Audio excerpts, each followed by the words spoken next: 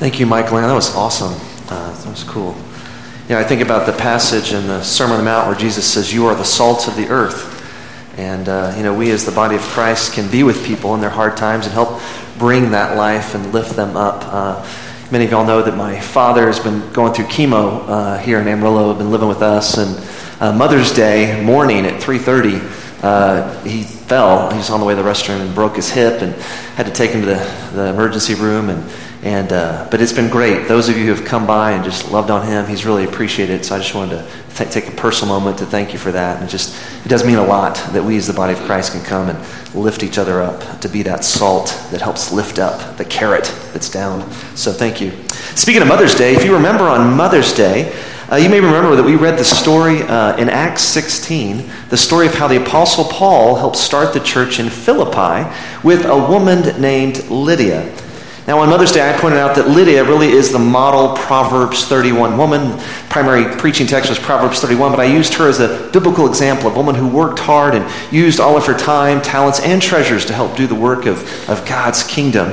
And as you may recall in Acts 16, Paul is on his second missionary journey, and he has a vision of a Macedonian man while they're in the city of Troas. And with this vision, he and his traveling companions like Luke and Silas, they all agree, well, God is calling us to go to Macedonia. And so they go to Philippi, which was a leading city in Macedonia. However, when they get to Philippi, there's no synagogue, but there is a river where they go to minister and share the good news with women who are praying there. And one of the women whose heart is opened by the Lord to the message of Jesus is Lydia. And through her using her gift of hospitality and her financial resources, she was a successful dealer in purple. She houses Paul and her companions, and God starts the church in Philippi with Lydia. And of course, later in the story, if you continue reading Acts 16, you'll see that while Paul and Silas are in Philippi, eventually they are imprisoned. And while they're in prison, remarkably, rather than complaining and moaning and groaning, they spend the night singing hymns to God and praying to God. Well, God honors their prayers, and God brings an earthquake that literally opens the door cells of all of the jails, all the cells in that prison. And the jailer becomes very nervous because he knows that if any of his prisoners escape, he will be held accountable. And so Paul, rather than trying to escape, says, "Don't kill yourself." And the jailer says, "Well, what must I do to be saved?" Because he's been listening to what Paul and Silas have been singing. And Paul tells him, "Believe in the name of the Lord Jesus Christ, and you will be saved." And Paul brings this jailer and his entire household, we are told, ultimately to faith.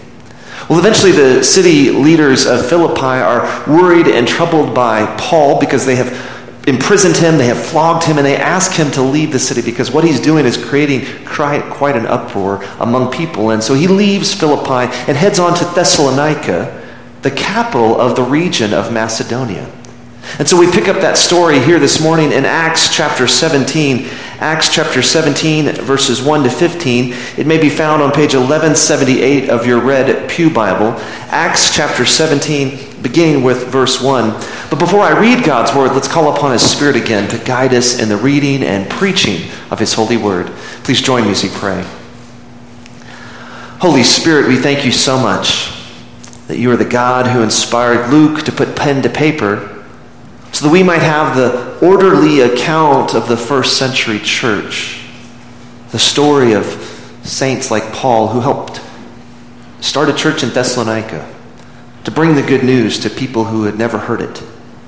God, we pray this morning that as we read this word, that you might again speak to us, that we might hear from you, and that we might be ultimately transformed from the inside out. May the words of my lips and the meditation of all of our hearts be acceptable in your holy sight. Through your Son's precious name we pray, and all God's people said, amen. Acts chapter 17, beginning with verse 1. Listen to the word of the Lord. Now when they, Luke and Silas and Timothy and Paul's companions, when they had passed through Amphipolis and Apollonia, they came to Thessalonica, where there was a synagogue of the Jews. And Paul went in, and as was his custom, on 3 Sabbath days, he reasoned with them from the Scriptures, explaining and proving that it was necessary for the Christ to suffer and to rise from the dead, and saying, "This Jesus, whom I proclaim to you, is the Christ." And some of them were persuaded, and joined Paul and Silas, as did a great many of the devout Greeks, and not a few of the leading women. But the Jews were jealous, and taking some wicked men of the rabble, they formed a mob, set the city in an uproar, and attacked the house of Jason, seeking to bring them out to the crowd.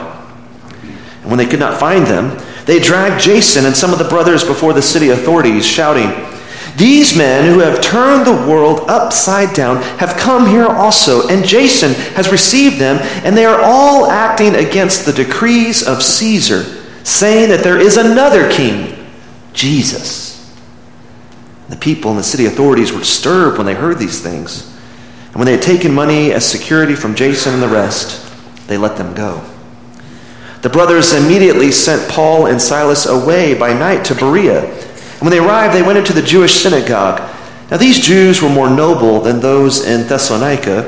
They received the word with all eagerness, examining the scriptures daily to see if these things were so.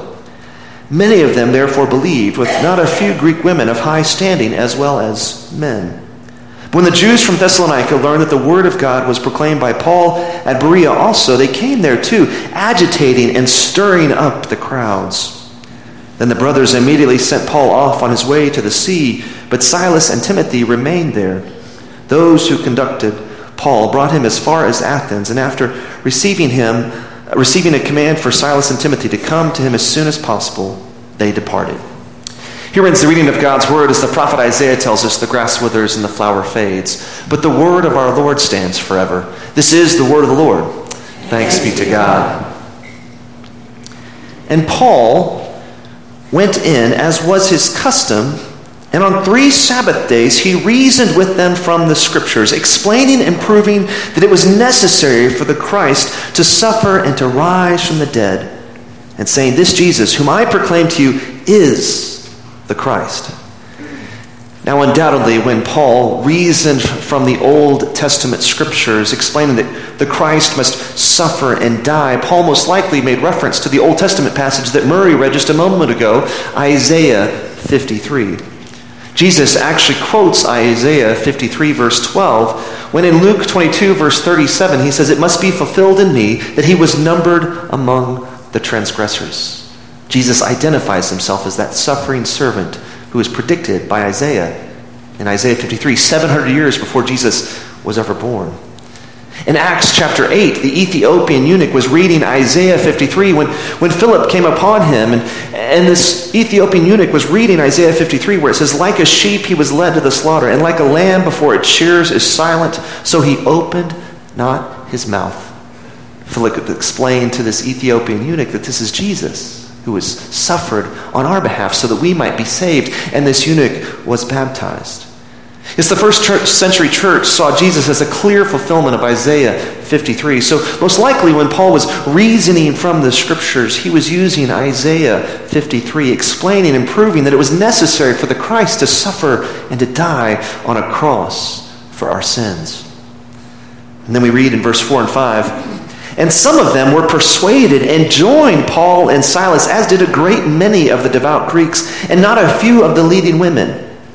But the Jews were jealous, and taking some wicked men of the rabble, they formed a mob, set the city in an uproar, and attacked the house of Jason, seeking to bring them out to the crowd."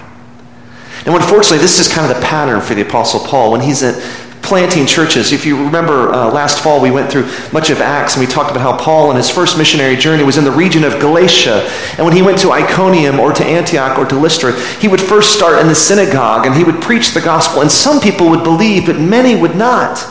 Those Jews who did not believe would then seek to persecute Paul, and he would be driven from one city to the next. Yes, the Jews are jealous of this message, this gospel message that is being preached. In fact, if you remember in Acts chapter 14, we told the story about how Paul had fled Antioch and Iconium, and he went to Lystra and he began to preach there. But then Jews from Antioch and Iconium make their way to Lystra, and they see Paul, and they get the whole city in an uproar, and eventually they stone Paul right outside the city, leaving him for dead. But Paul gets up, and he keeps on preaching. He continues the work of the Great Commission, making disciples of all nations. This very same thing is happening in our text this morning. Paul has been preaching in Thessalonica. He's driven out of Thessalonica. He goes to Berea to start to preach to the Jews in the synagogue there. And then jealous Jews from Thessalonica come to Berea, and they begin to get the community in an uproar and drive Paul out of the city of Berea. Why does Paul continue to preach the gospel despite all the persecution that he faces on his missionary journeys? I mean, it seems like Paul is chased out of almost every town he goes to. Paul was persecuted in Antioch and Iconium. He was stoned and left for dead in Lystra. He was beaten with rods and imprisoned in Philippi. He's driven out of town by jealous Jews in Thessalonica and Berea. Why does Paul insist on preaching the gospel? Wouldn't it have been easier for Paul just to stay home and read his Bible and have some personal quiet time and prayer and just be a nice, quiet Christian like a lot of us are? Wouldn't that have been easier? But that's not what Paul does. He continues to preach the gospel despite the persecution. Why? I believe the answer is found in Acts 17, verses 6 to 7, where we read, and it's actually on the front of your bulletin if you look at it. These men who have turned the world upside down have come here also, and Jason has received them, and they are all acting against the decrees of Caesar, saying that there is another King Jesus. Why does Paul continue to preach the gospel? Because as the first part of that text says, Jesus turns the world upside down. Jesus turns the world upside down. Let's look closely again at that charge that we find in Acts 17, verses 6 to 7. Let's look at that again. These men who have turned the world upside down, that's the charge. They have turned the world upside down, have come here also. And Jason has received them, and they are all acting against the decrees of Caesar, saying that there is another King Jesus. Now, to say that there is another king other than Caesar was a huge charge in the first century. It was considered an act of rebellion. In fact, history tells us that in 16 AD, Emperor Tiberius had established a decree that banned any prophecies or prediction of future rulers, particularly any prediction of rulers who might replace current rulers. Tiberius was a very anxious man. He didn't want anybody predicting that he was going to be replaced. No prophecies. That would be illegal. And if we read 1 Thessalonians, we'll see that Paul taught the Thessalonians clearly that they should turn from the idols of culture. And the primary idol in Thessalonica, we were told by archaeologists, were statues of emperors. Those were the primary idols in Thessalonica. People were treating the emperors as if they were gods. They were worshiping past and present Caesars, treating them as if they were God, these emperors. In 1 Thessalonians, we can see clearly that Paul taught the Thessalonians to turn from these false gods and turn towards the one true God, Jesus. Jesus, who is going to return one day to make his reign and power known to everyone.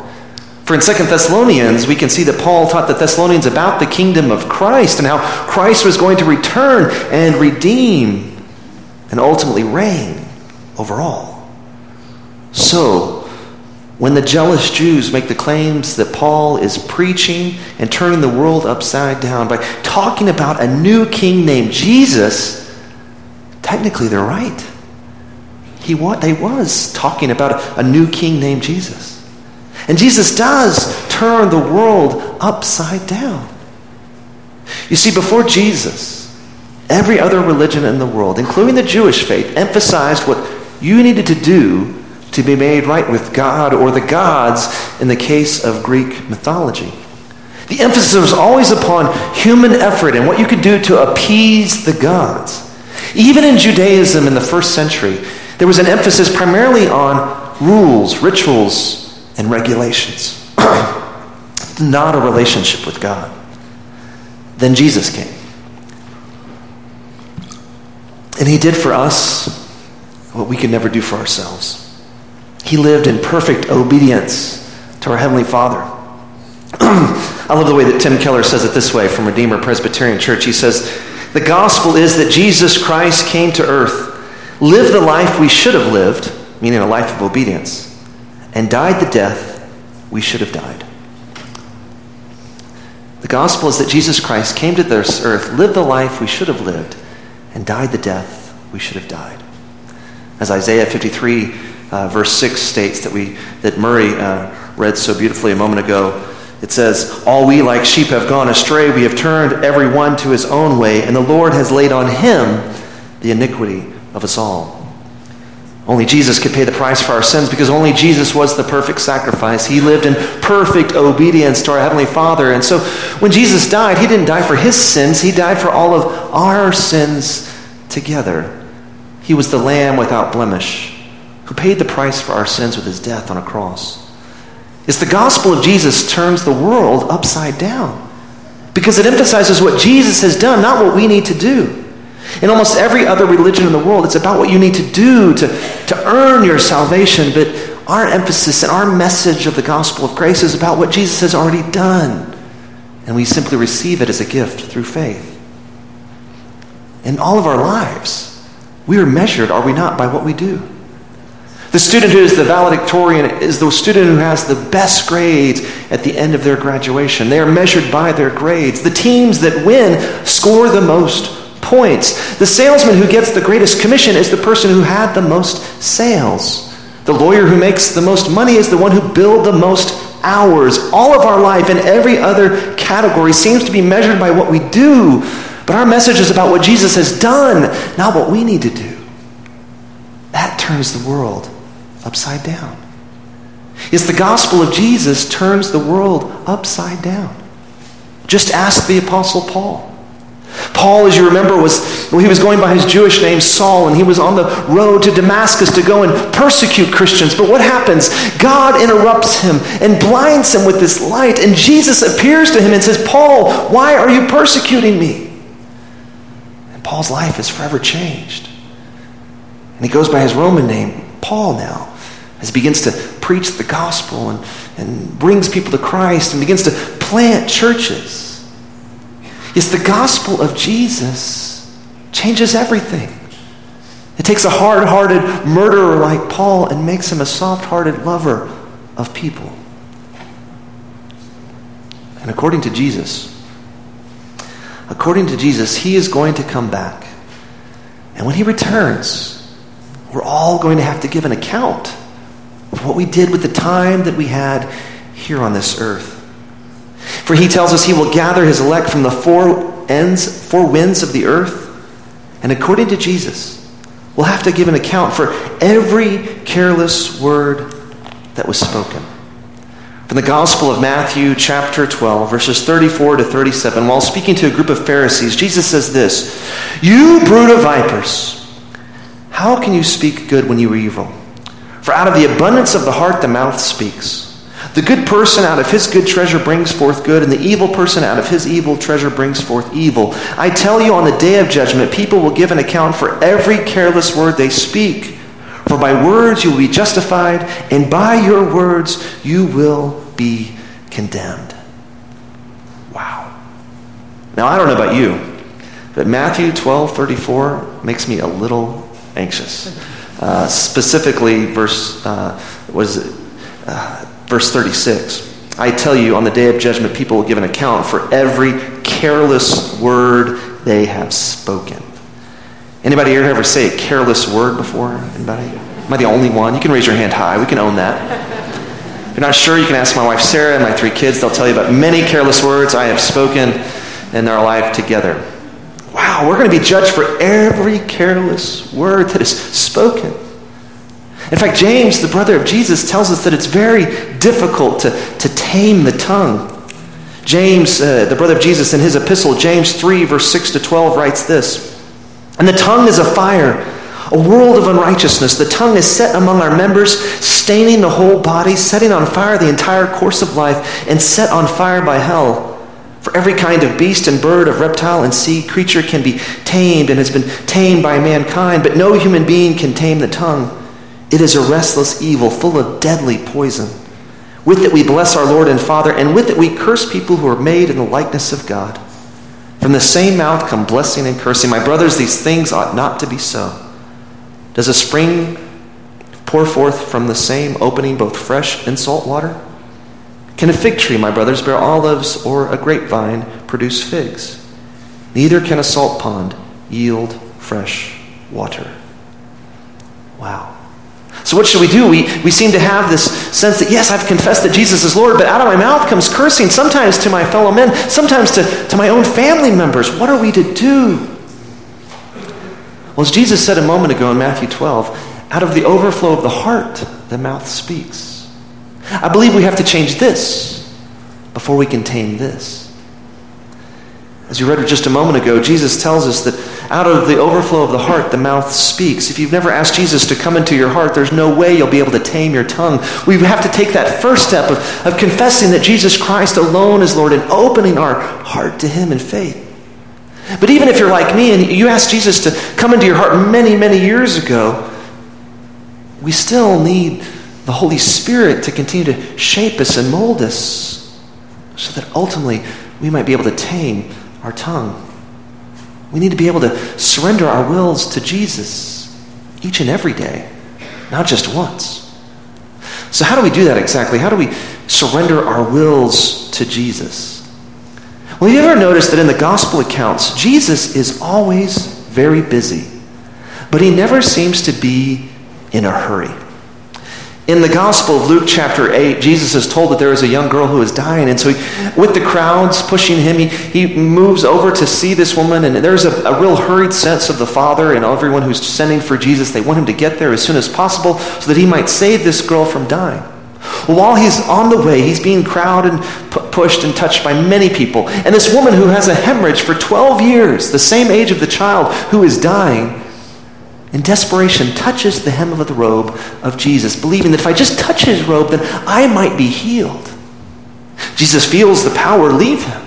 And rather than continuing on his way, he stops everything and says, someone has touched me. And Peter's like, man, everybody's touching you, Jesus. He said, no, I felt power leave me. Who was it? Then this desperate woman who's had a bleeding for 12 years falls at his knees and says, it was I, Lord. And he turns to her, compassion, says, your faith has made you well. And then he goes on to heal that girl who has died. Yes, Jesus was busy, but he was never in a hurry. He had time for everyone. It's truly remarkable when you think about it, because his ministry only lasted 3 years, and yet if we read the gospel accounts, Jesus did many, many things. How is it that Jesus was able to be so productive, so compassionate, so loving to so many different people, despite the stresses and the hurried nature of the life he was living? I know what you're thinking. Yeah, Howard, that was Jesus, and he was the Son of God, and he's perfect, and what are we to do? I mean, he never made a mistake, right? I mean, how can we be expected to live up to such expectations, to be busy but never in a hurry? I mean, only Jesus could pull that off, right? Well, the Apostle Paul tells us in Colossians that Christ in you is the hope of glory.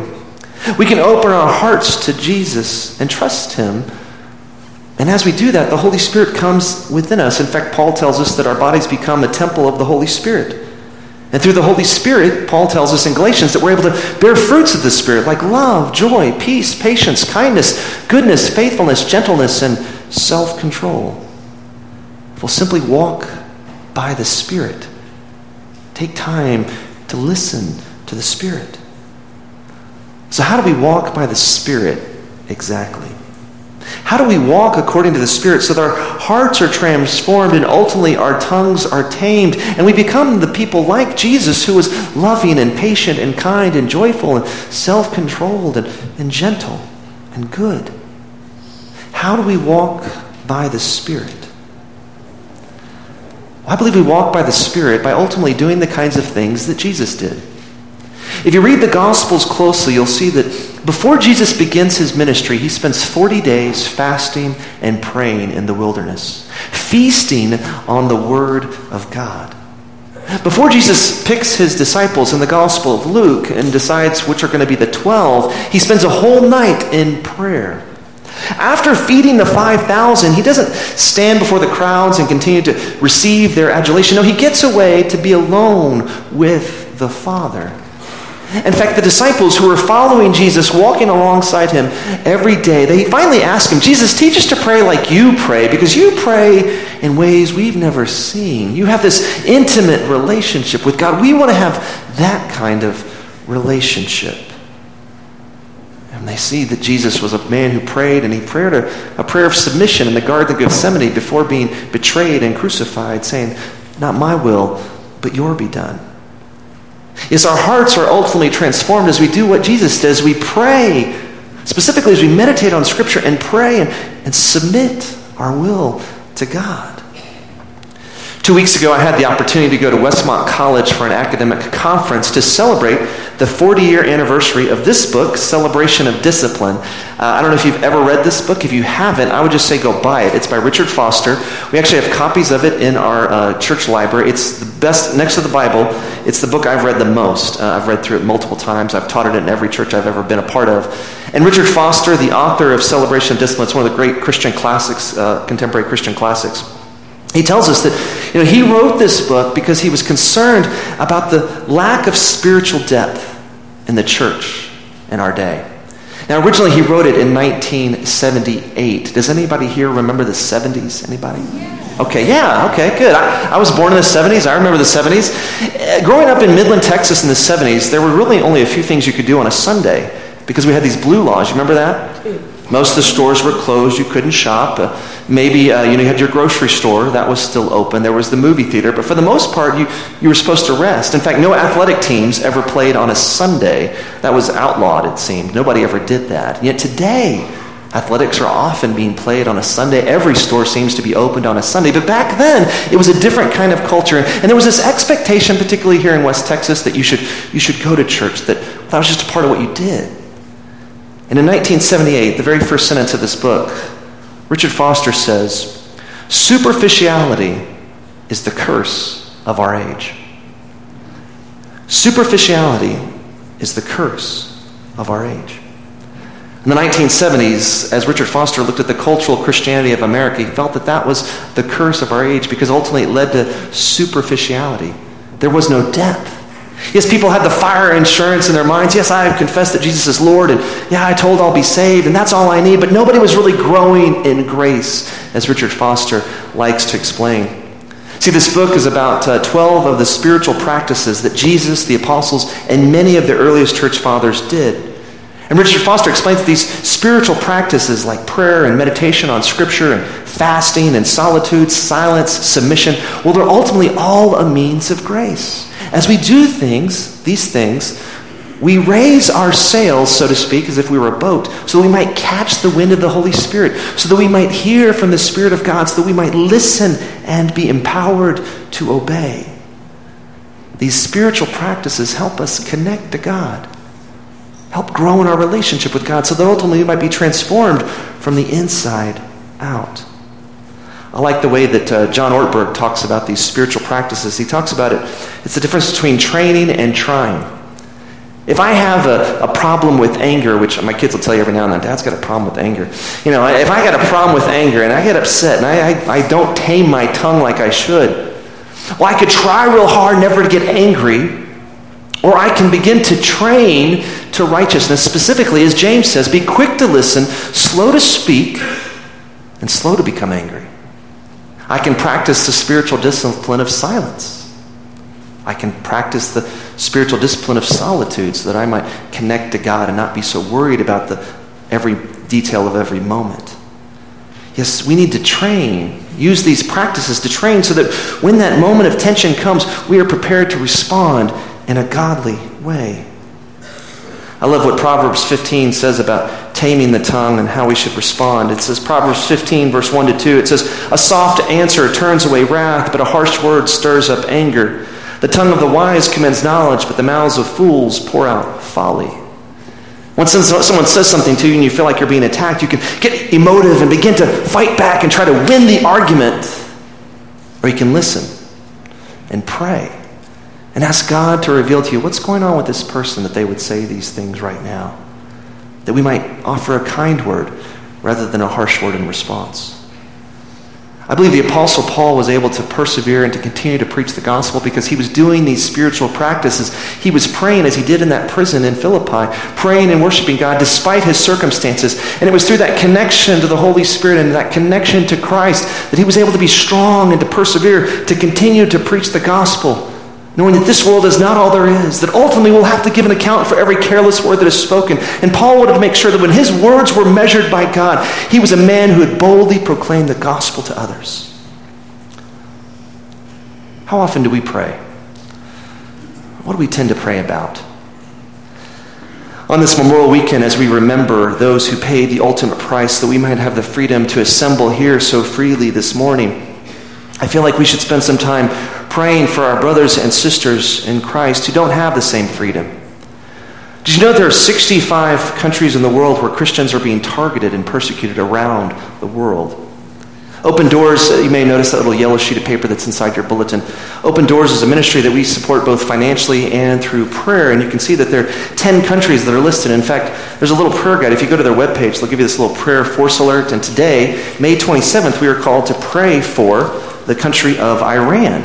And if you'll remember, not long ago, we had Sasan Tavasali on our World Communion Sunday, who's a missionary to Iran.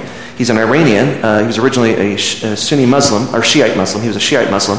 Came to faith in Christ, is now an American pastor with ECO, our denomination. And he works with the Presbyterian Outreach Foundation, helping plant churches through satellite television and satellite radio. Remarkably, the fastest growing church in the world is in Iran. Open Doors is a great ministry. I would encourage you to go to their webpage after the service and check them out. There's great ways that we can pray and support those who are being persecuted. You know, on this Memorial Weekend, we remember those who have died and paid the ultimate price so that we might have the freedom to worship here in this country freely today.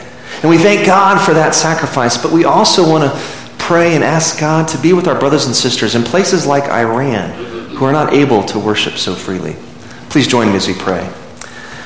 Gracious and loving God, we thank you that through spiritual practices like prayer and meditation on Scripture, solitude, silence, submission, Lord, that our hearts can be changed from the inside out so that our tongue is much easier to tame, that we might bear the fruits as we sow to the Spirit, as we walk by the Spirit, we might bear the fruits of the Spirit like love, joy, peace, patience, kindness, goodness, faithfulness, gentleness, and self-control. God, we pray for our brothers and sisters in Iran that you might continue to do a mighty work in them. We thank you that the church in Iran, in fact, is growing despite the persecution, that house churches are multiplying, that people are hearing the gospel through satellite radio and satellite television. We thank you for Sasan and his ministry, the Presbyterian Outreach Foundation. God, we pray you continue to bless Sasan. Give him wisdom in his ministry in Iran. And Lord, we also pray, Lord, for the church in Iran as we've been invited to pray, Lord, that they might be bold in their witness to you, that they would be free, that the laws of Iran would change so that it wouldn't be illegal to convert from Islam to Christianity. We pray, Lord, that you would bless all the pastors in Iran who are having to meet under the cover of darkness. We pray for the 200 Christians now imprisoned for attending prayer meetings. We also pray for the growing communities of Christian converts who must gather for worship in secret house churches around the country. God, we just pray that you would do a mighty work in the church in Iran. And we thank you for the freedom that we have here because men and women have been willing to pay the ultimate sacrifice. Lord, as Christians, we know better than anyone that freedom isn't free. For by your Son's death, you have given us freedom from sin and death. So Lord, help us to walk in the new life you've called us to. Help us to be a light of your love in all that we say and do. In your Son's name we pray, and all God's people said,